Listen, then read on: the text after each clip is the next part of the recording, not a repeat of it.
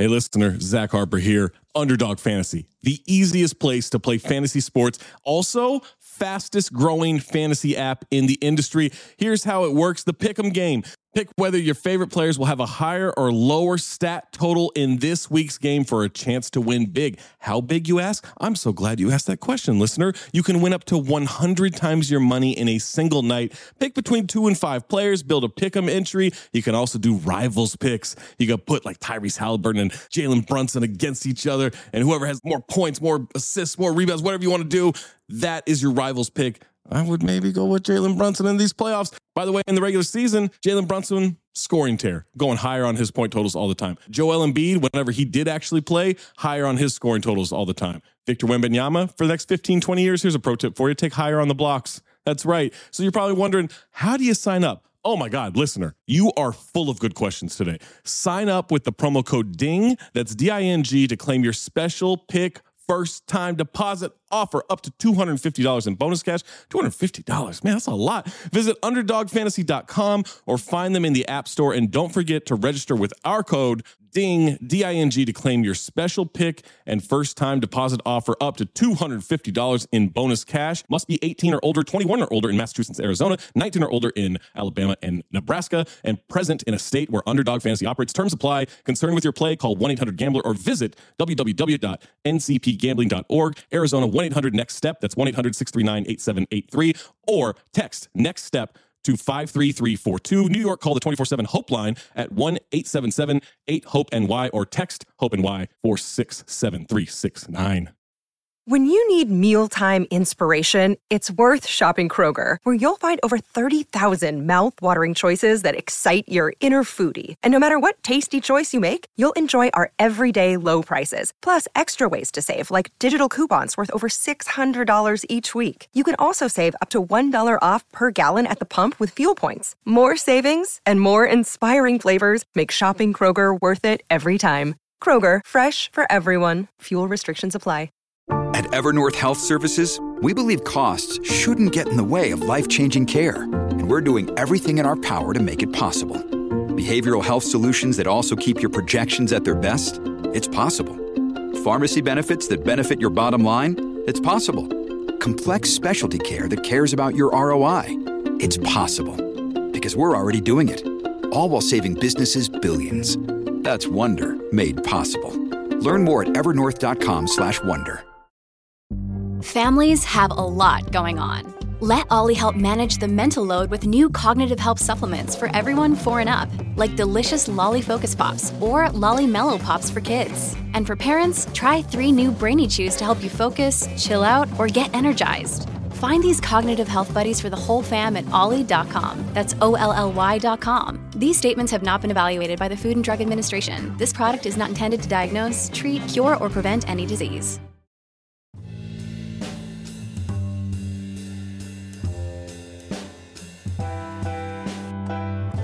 Welcome back, ladies and gentlemen, to the latest edition of the Woke Bros. Of course, I'm your co-host, Big Waz, a.k.a. Wazni Lambre, and I'm joined by a very special guest. She is burning up the airwaves on TYT, Rebel HQ. She's a goddamn TikTok star. One of my only friends I could say that about, Jessica Burbank. Welcome to the show. Thanks for having me. It's good to be an honorary woke bro. Yeah, you are a woke sis, indeed. Nando could not make it today, and I was like, damn, I wonder who I should have on as a guest host. And yeah, I might have just saw you going in on the internet, and I was like, this is a no-brainer. I need to have Jess up here. So thank you for coming on. Yeah, we always have so much fun when we host together, so I'm excited. Absolutely. You recently did a trip to Kentucky. I did. Can you talk a little bit about your trip? You don't got to tell us what you were doing, but how was it? Kentucky's crazy, man. You really, when you go there, you get a sense of how much we're in a bubble here in LA. The Lyft ride I had from the airport to my hotel, I had this driver. And I'm telling them a little bit about why I'm there. We're talking politics because that's what I do and that's what came up. And she's like, yeah, like, I didn't know that Biden wasn't the one who overturned Roe versus Wade. And I was like, wow. And really had the belief that gas prices are high because when Biden came into office, that correlated to prices going up. Just like really no sense of what's going on with politics, but just based off of when stuff is happening, blaming the president, which is wild. I think that's how people generally view it. Like people who aren't sickos about it, like you and I or Nando, or like, a lot of the people that we know who are just overly invested in these outcomes and following it in print and, on stuff like TYT and other digital media. Most people are just like, yeah, if shit's fucked up, it's because the president fucked it. Yeah. And then going there, I was talking to people about politics, just like stopping them on the street, talking about the upcoming election. Stay tuned for the video. It's going to be out with More Perfect Union, but it's crazy how these issues are made so black and white. Like if you're on this side, you believe this. If you're on this side, you believe this. But a 2-minute conversation with any regular person just reveals that the narratives we hear don't even suffice to address how people are thinking about the issues. And like there's so much common ground, and we're taught to believe the country's really polarized. It's not. If you just talk to people 5 to 10 minutes, you realize we agree on most stuff, and the solutions being offered are really what divide us more. Like the elected officials and the people in media are causing the division intentionally.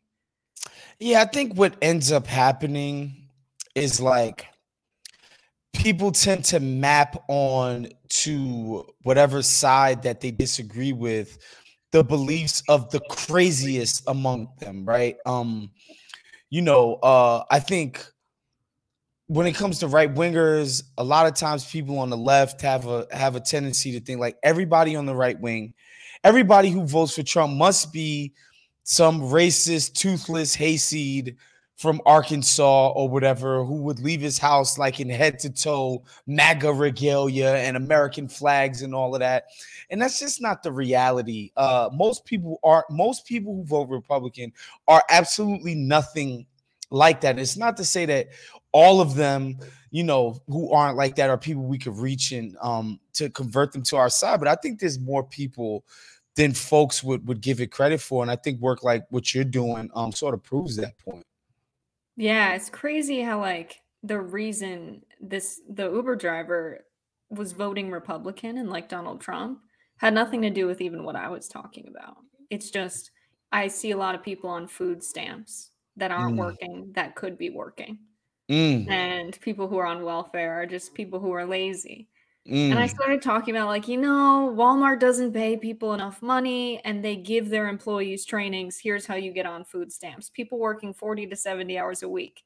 So are we going to blame the corporation that's profiting a ton but not paying their employees enough to live? No, we're going to blame people for being lazy, and food stamps are a problem and the economy's bad, so vote Republican. It's really not that deep for most people. People really still going with the welfare shit when we have like the most piss poor welfare state of any developed industrialized nation. Is that shit is kind of mind blowing. Like I wonder how many people know what it takes to actually get welfare. Like to actually get money out of the government, whether it be WIC checks, whatever the case, like they make that shit so hard. So hard. And we're not even spending that much money on it. Look at how much we're spending on defense and on everything else compared to what we're spending on welfare. We've just got. Yeah, we're getting. I know whenever we get to going, we could get so far up the field, but I know we're gonna get too deep into this. I want the audience, if they're not familiar with what you do, like Jess has a great presence on social media. Absolutely go follow her. But if you follow Jess, when she get passionate about something, forgive the pun, but she's like a dog with a bone. Okay, she will not let this thing go. Recently, I've noticed, and anybody if you live in LA, this is all anybody's talking about news-wise. I don't know if this has made national news, but the LA City Council president and a couple other council members, all Latinx, all Mexican, I believe, got on a phone call and they disparaged Oaxacans. They called some white councilman's black kid a little monkey. They talked about like sort of trying to disenfranchise black voters in their redistricting efforts. This is like really like crazy fraught stuff. Can you give people a little bit more insight as to what's been going on with the Los Angeles City Council? So there are these recordings, and I think they were done within City Hall. Someone left a mic somewhere, because these sound like conversations in back rooms over coffee, not official meetings.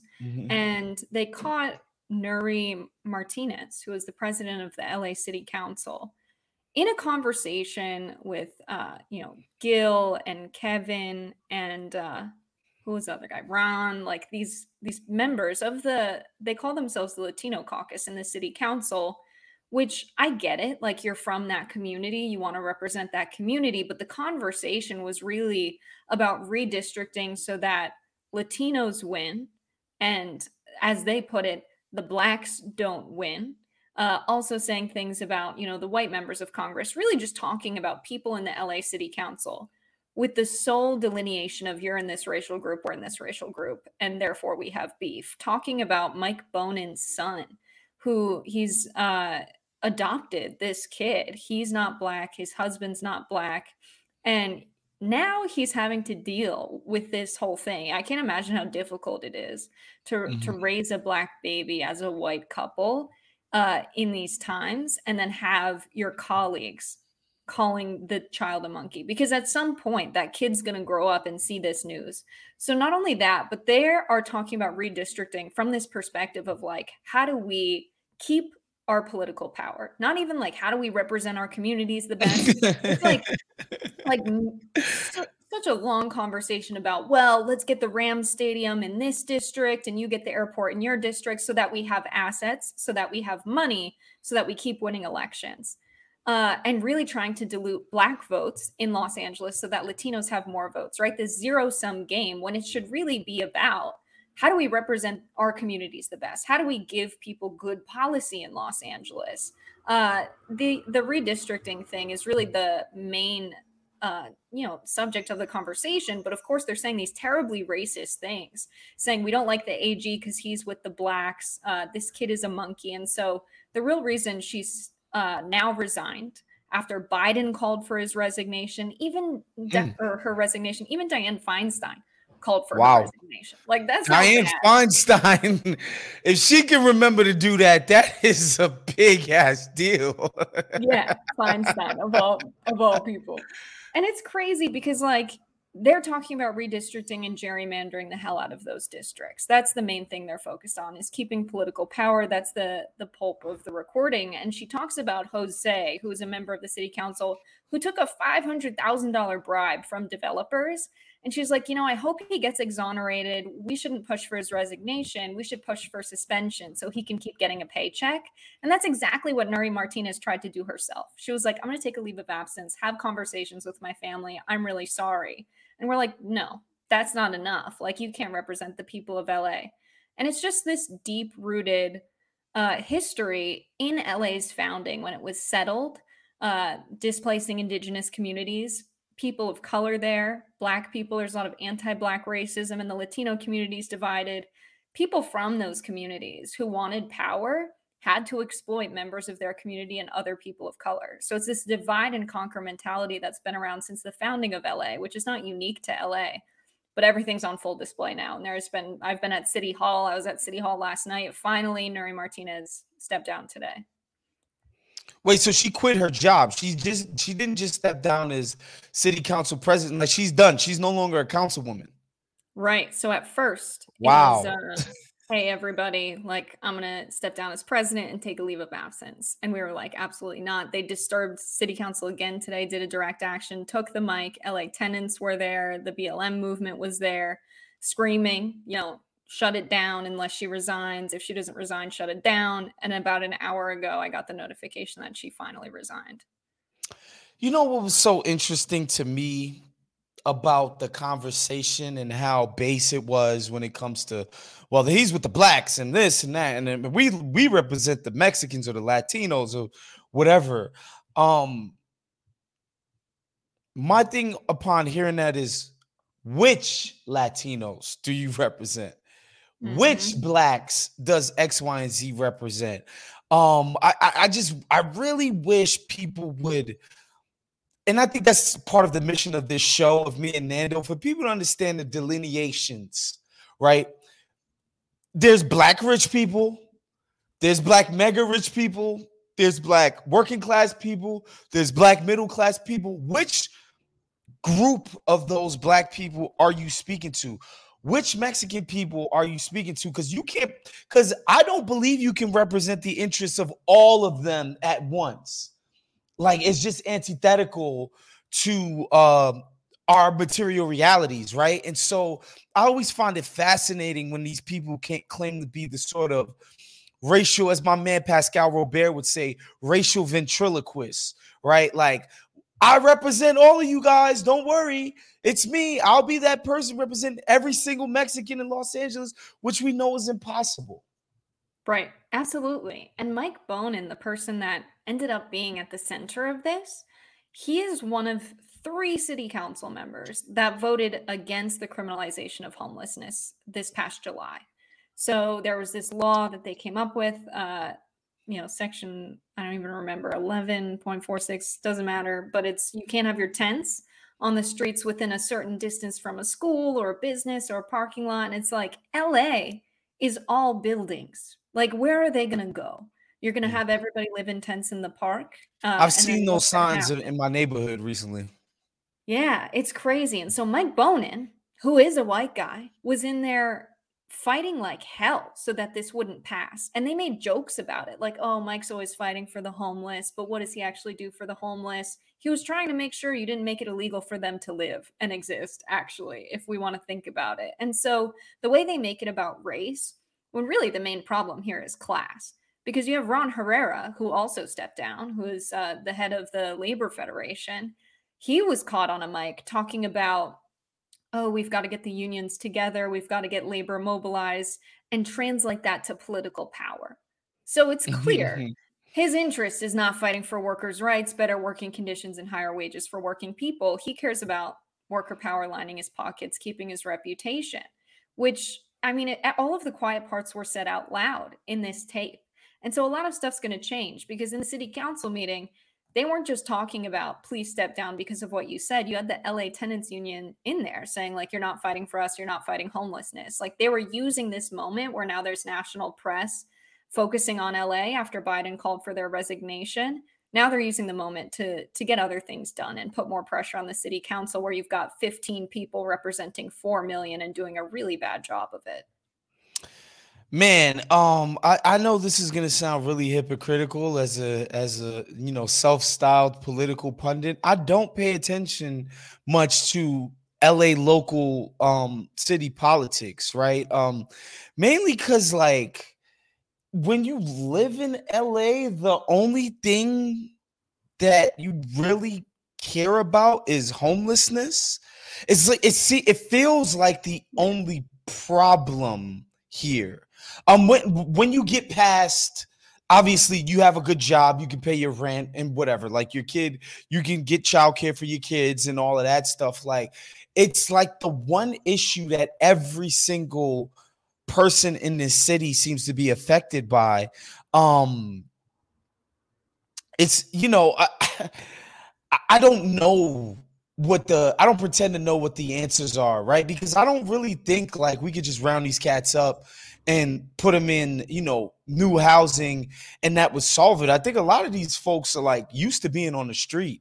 Like they've sort of become street people. You know what I'm saying? Like, I don't know what you would do for somebody who's not interested in that. Of course, there'd be plenty of people who would like to have a roof under their head, be able to take a shower consistently. But it's like so many people here who are homeless and dealing with problems of mental health. They're dealing with drug addiction.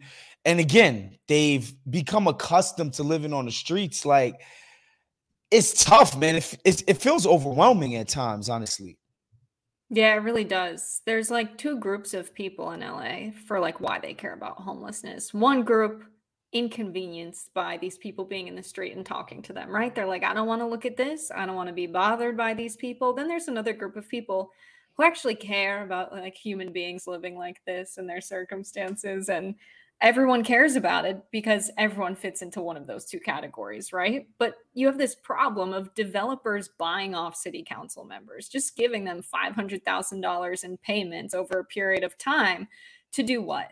To not regulate housing in Los Angeles, because you have these developers come in, build luxury apartments, claim a loss when they can't fill the building because not everyone can pay $5,000 a month in rent.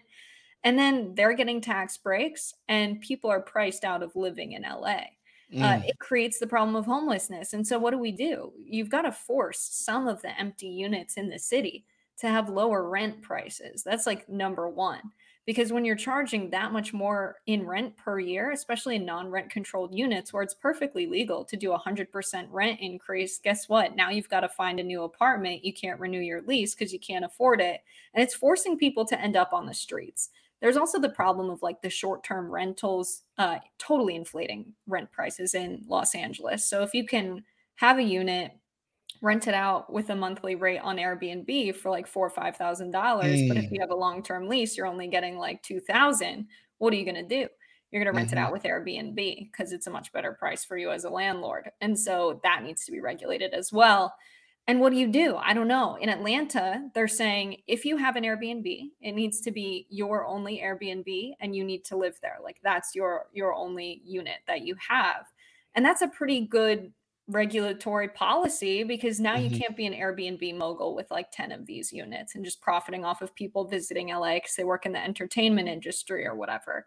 But it's also a mental health thing. Like my uncle grew up here. He has mental health stuff. He ends up in prison. He gets released early. Don't know why. Nobody called us. Nobody told us. He was not given resources. He just out the doors. So he's not doing well. He starts living on the streets. We didn't even know he was out. He gets hit by a car and dies. The police don't investigate when homeless people are killed in Southern California.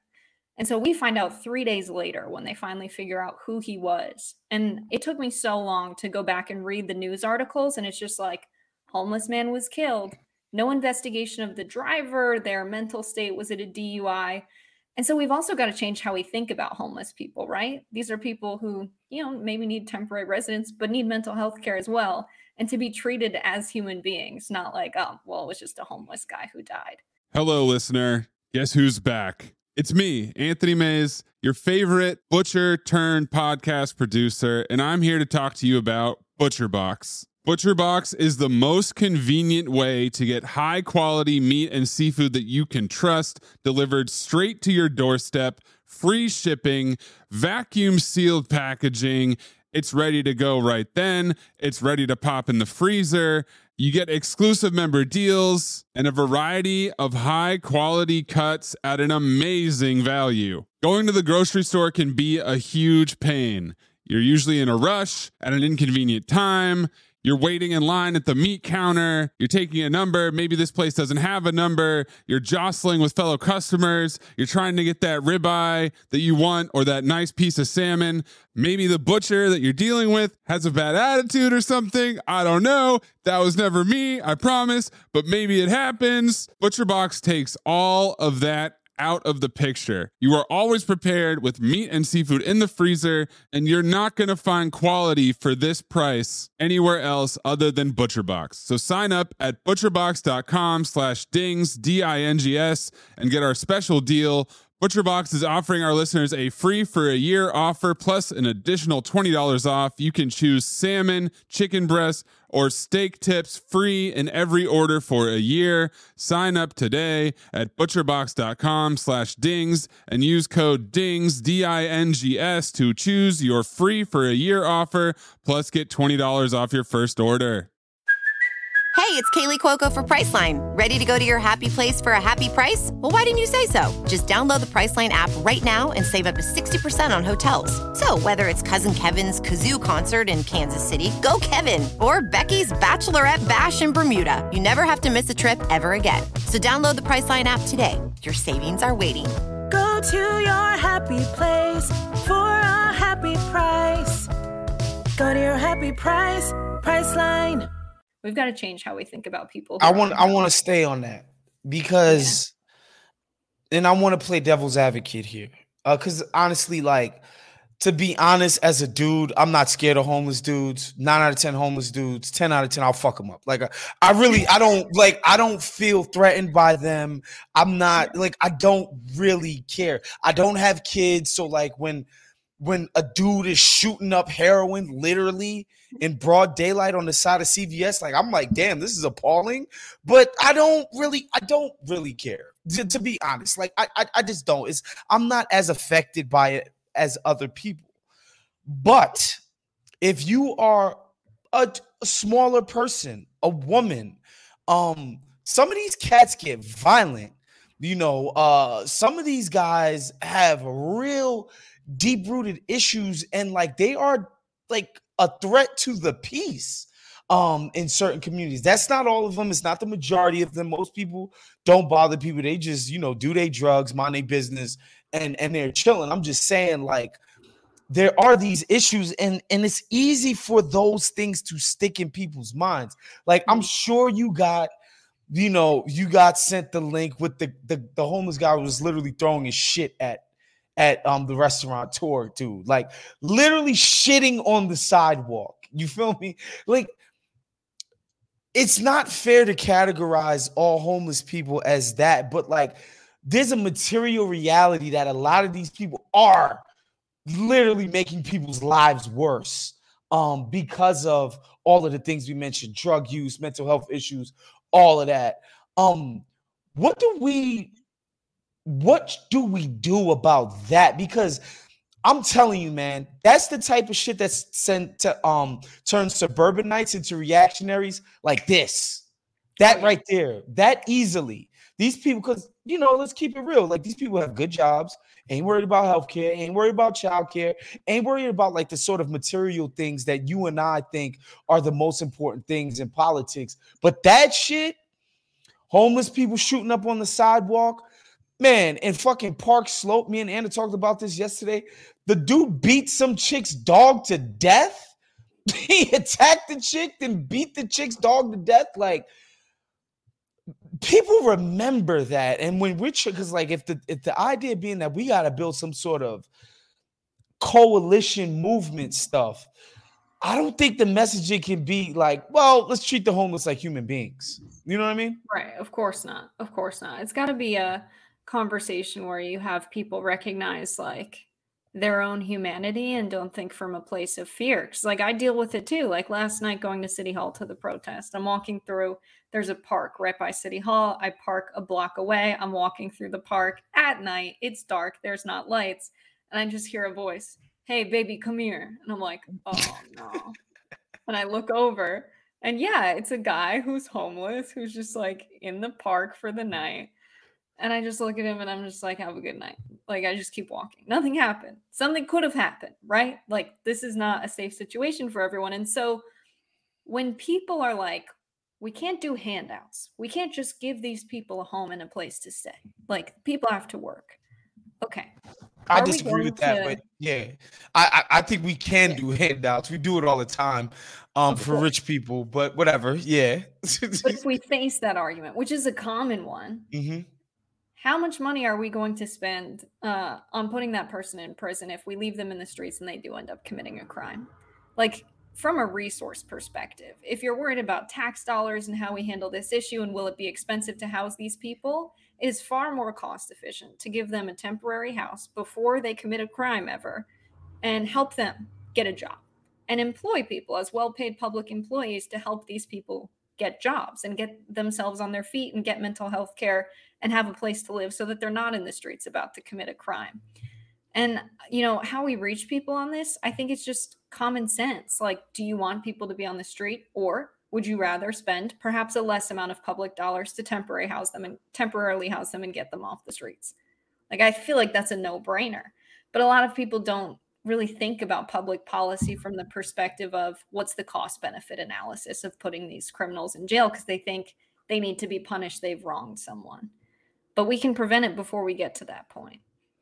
Yeah, look, I'm fully on board with that. I think the housing crisis in this country is not, I don't think it's fully appreciated. And I don't think the powers that be even if they have a firm grasp on it, they don't seem to be acting in a way that would suggest that they did, right? Because I think we need to be building way more housing right now all over the place, period. And I know there's all of these, my property value is gonna go down, and all of those people, and I get that, but what the situation we have right now is untenable. Places like San Francisco, I mean, New York, there's really nowhere else to build. Motherfuckers just got to move out of New York at this point. There's nowhere else to build. But like places like San Francisco, like LA, could be more vertical. Like there could be more, apartment buildings and therefore more units, therefore making it, more housing available, which will bring down some of these rents. I think we need to address that. But again, and I think it's legitimate that somebody living in Sherman Oaks where that dude was throwing his shit at people, they should have a reasonable expectation that human shit won't get thrown at them when they're going to Ralph's. You feel me? Yeah, totally. That's a reasonable thing to want in your society. Like, we're asking for the bare minimum. Yeah, the crazy thing is there are 6 million empty units in the United States right now, and around 550,000 homeless people. This is a problem with a clear solution. And we're taught to believe that there's not enough to go around. There absolutely is. Nice. The problem is that— Have you been to the middle of the country? We could build so much more shit in this country. Are you shitting me? There's a lot of room. There's plenty of space. There's a lot of space. Yeah. So we have everything we need to give everybody what they want. What we have is an allocation issue, and you can figure out why we have that if you just follow the money. These developers are buying out politicians so that they don't regulate the housing industry. All of the landlords just want to make money, and they want to keep rent high, and they would rather have vacant units than lower their rent, because guess what? If you can make the same amount of profit with less tenants to worry about, that's what they're going to do, because all they care about is money. And so we don't have regulation because the politicians would also rather line their pockets with bribes, just taking the cash directly like people in the LA City Council do, and getting campaign donations and donations to their super PAC and being invited to go speak at some event and collecting a bag from that. And so how do we fix this? We've got to have good people fighting. And I don't think the answer is just, let's vote. Let's get some more good people in office and vote them in. It's got to be stuff like what we did at the LA City Council, which is to just show up, make them really uncomfortable, scream and shout, because power is going to concede nothing without a demand. It's got to be people in the streets, people disturbing meetings, people making rich people uncomfortable. It's really the only way we're going to get change. That and what you and I have talked about a lot, which is striking, withholding your labor as a worker. And the General Strike 2024, y'all. General Strike 2024, y'all. And the shit throwing thing also, when we talk about crime with people, it's a huge problem in our politics that people fight people and are mad at people and not mad at systems. So with crime, why are certain communities over police? Let's start there. Why are certain behaviors criminalized? People smoking weed has been a reason for the police to go and disturb them and then find a different reason to arrest them for so long, especially Black communities. We know this. We know that the police came to be as former slave patrols. If you follow their roots through history, that's the founding of the police in America. Then we think about why people are in a position where they need to do things like steal, because they don't have enough. You'll see the NYPD posting up pictures we got a bunch of stuff back from someone who's a thief, and it's bottles of baby formula. These people are trying to feed their damn kids. Why don't they have economic opportunity? Because intentionally people have removed economic opportunities from the Black and brown communities. They're committing crimes, which are really just them trying to survive. And then even the people who are violent, you can trace back even serial killers. the reason most people become serial killers, they've found, is like severe trauma in childhood. What leads parents to be like that? Well, in our country, we tend to send people away to fight very brutal wars on behalf of US-based multinational corporations because they have some economic interest in another country abroad. They come back super mentally messed up, and then they're going to raise kids. How are those kids going to turn out, right? And so you can trace back a lot of crime and criminalized behavior to the state. And then what is our solution? To lock them up, put them in cages, and oftentimes make them do labor for very low wages. And that's why the 13th Amendment was very deliberate in saying slavery is illegal except as punishment for a crime in the United States. And so we've got to be mad at those systems and not mad at the people who oftentimes are a product of circumstance. Yeah, I'm fully with you on that. I think we need to be producing citizens who don't beat the shit out of women and dogs in broad daylight in Park Slope, nice liberal haven, Park Slope, Brooklyn.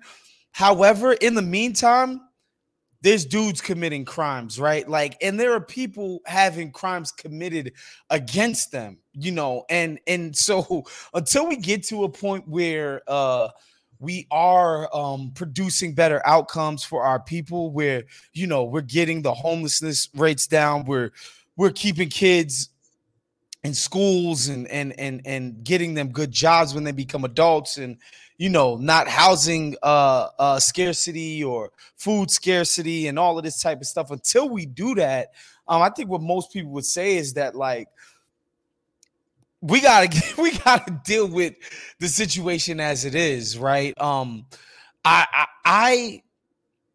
definitely somebody who thinks like, you catch somebody with some crack, some heroin, some coke, some weed, like getting high. I don't see why we need to arrest them and put them in prison and all of that. But like, yeah, you whoop somebody's ass, you kill somebody. Yeah, I think you need to be. I think it's safe to say you need to sit down for a while. We need you abuse the privileges that we gave you in society, and we need to. You need to take a break from society. I'm definitely firmly in belief of that. Yeah, I think most people are on board, and it's just like, how do we get to the point where we can do the thing, right? Like, what are exactly? The steps? You're right. And it's like, yeah, most people who are like, well, it's never going to work. How are you going to make it happen? It's the same kind of like arguments that you hear for Medicare for all, right? Like, how are you going to pay for it? It's this, it's that. Like, I agree we need universal health care, but how are you going to get it done? It's like, do you really agree with us if that's your hang up? Like, maybe not. Because if you agreed, you'd be like, let's work together and figure out how we get there. And with you, like, I know you want it to happen. How do we make it how do we get to the point where it can happen? And it's like, we give people more resources. We've got to increase access to public goods. We can't have corporations profiting off of people's labor while they're making nothing and can hardly afford to live. Like, we've got to tax corporate profits tremendously and reinvest in our communities. It used to be a situation where it's like, we all pay in some money, and now we have public schools because no one themselves can build a school to teach their kids. Like, we've got to employ teachers. The kids need a place to go. They've got to be with other kids. Like, people understand public goods when you describe them, but public goods is one of those overused words that's not often defined. But we all pay into this system, this society, by working. But when corporations are able to pay people $7.25 an hour and make billions every year, it's no wonder our communities are destroyed. All of the money and wealth is going to the people who own corporations and are shareholders in them. And so we've got to tax corporations. That's a great place to start, and redistribute that wealth by providing good public health, universal health care, including mental health care and dental care, making sure people all have access to really good schools, not just the wealthy communities having the best schools in a school district, but making sure the tax dollars are distributed among people. So places like Boston, where you've got the Roxbury neighborhood that's pretty poor, mostly Black. And then you have this carved out part that should be a part of Boston Brookline, where all of the rich people who live and work in Boston live. They have the best schools because they pay the most in taxes because they have the highest income. Like, we've got to correct how the money flows and how public goods are provided, because if people have health care, they have enough food to eat, their children are taken care of, those are not the type of people that are going to end up in a situation of despair where they want to numb their pain and use heroin and their mental health is so bad that they want to hurt other people for no reason at all, people who haven't wronged them. And so it's got to start with redistributing resources. How do we get people to agree to that? The only way is withholding our labor. Like, we've got to make really big demands to correct the corrupt systems in our society through just cutting off their line to getting more wealth, which is people doing work. Like, that's how they make money. Nothing moves without the workers. I love that. I wanted to get you up here to talk about the Senate, but I don't give a shit about that anymore. I do want to, just so again, I want the people who are listening to get a better understanding of you and your story. And I do think you have a really interesting story. I don't just say that because you're from the Northeast like me, and I think that we're the most interesting people in the world. But no, I think you do have a cool, fascinating story. Like I said, you know, you're doing a lot of great work with TYT. You're pretty popular on TikTok. You know, you worked on the Bernie campaign. You've done so many cool things. Can you give people a little sense of your background and how you got to be where you are these days? Yeah. So I grew up, like Waz said, in the tri-state, which is the best place in the entire world. It's also where the best people in the entire world come from. I love the tri-state. Growing up there, I was like, I gotta get out. But now I'm like, oh, it's the best. So I grew up like 45 minutes out of New York. My dad was driving trucks in and out of the city. Then he started being a carpenter, super working class family. My mom was a bookkeeper. Neither of them have college degrees. So when the financial crisis hit, like, we are one of those families where like the bottom fell out. And I remember my mom like saying to me as she's driving me and my sister somewhere, we're in the back, she's in the front. And she's like, listen, like, I don't know how possible it is for college to happen. Like, I don't think we can send you guys to college. So like, we need to think about what y'all are going to do. And so I went to trade school, which was the best. And I learned so much. And I hated school. Was like a C student. Didn't like my regular classes. What trade did you take up? Agriculture. Oh my God. So do you have like a green thumb now? Yeah. Wow. I'm not like a houseplant person. Oh, okay. So not the houseplant, but we could put you on a plantation and you would get to work. I would get to work. if I had to. If it's what I had to do. When the revolution comes, we've got to grow our own food. All right. Wonderful. That's good to know. Yeah. So I was doing that. And then I was just skipping class and spending all my time in the trade school building because it was so much more fun than regular class. And started doing like these career development events. They started pushing me into doing stuff with the trade school. And I ended up learning a lot about corporate agriculture. And I was like getting a sense of why things are the way they are in the world. And because I was doing those events and public speaking, I like rose to leadership within the trade school. And my guidance counselor was always having me in her office. Like, why are you never in gym class? Like, you're failing gym class. Like, why do you never do this? And so she knew I was a bit of a case. And one day my English teacher was like, I got a C on a paper. And my friend goes, oh my God, Jess, you got a C? In front of the whole class. And the teacher is just like, you know what? People who get C's end up running the world and getting stuff done. But that's nothing like what I was told. I was told like the people who do well get good grades. So I ended up getting scholarships to go to college. And my mentor was this guy, Patrice Lumumba Kasongo. And whoa. Yeah. So his uncle is Patrice Lumumba, wow, who was the guy who freed the slaves in the Congo. And ended up getting killed by the CIA. And so learning about the world from him, he just like took me under his wing as soon as I got there. And I had to leave because we couldn't afford it after the Pell Grants ran out. And he sent me an email and he was like, you need to come back. I'm going to make you my teaching assistant so you can be on work study and you can afford to come back. Like, work now, but we're going to figure this out so you can come back. So he's like the only reason I ended up graduating and like learning about how the systems are the way they are. This was Wells College, which is this like tiny school in upstate New York. They like, my guidance counselor got me a scholarship there because they have this like leadership scholarship program for kids who are like doing stuff but not good at class. And so after that, I was just organizing and bartending, like fighting systems and stuff.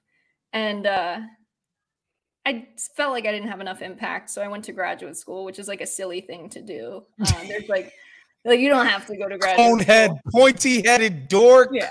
Who does that? Yeah. I always thought that like systems are the way that they are because some really smart person worked out the math and it turns out like it's just not going to work. In grad school, I found out none of those people have the answers. Yeah. And I was like, burn it all.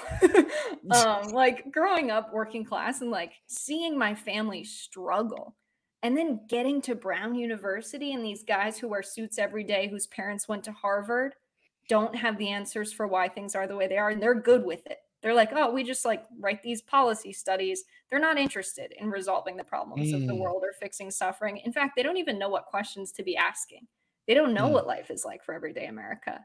And so after grad school, I was like, F this. I'm going to go work for the Sanders campaign because this is like the only movement for real change. And then from there, I went back to organizing and then started making TikToks when the pandemic hit because I think like there's no reason people don't know this stuff. And intentionally, they're kept ignorant of it. So I was like, well, I can just post on TikTok and maybe some people will watch it. And people are hungry for this information.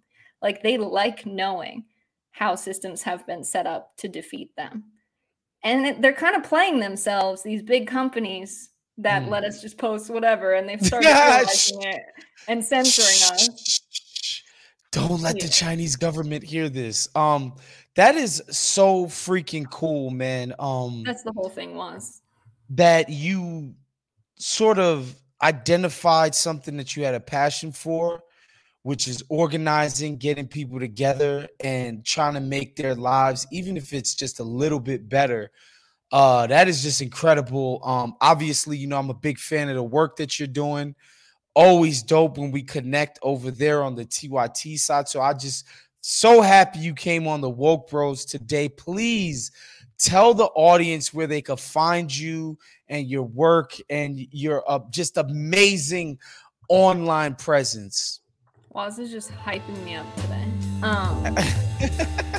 You can find me on TikTok, TYT, More Perfect Union. Those are the places. I love it. Yeah, so go check that out. Shouts to my man John Gervais for producing the show today. Nando will be back next week. Make sure you become a Patreon at patreon.com/countthedings.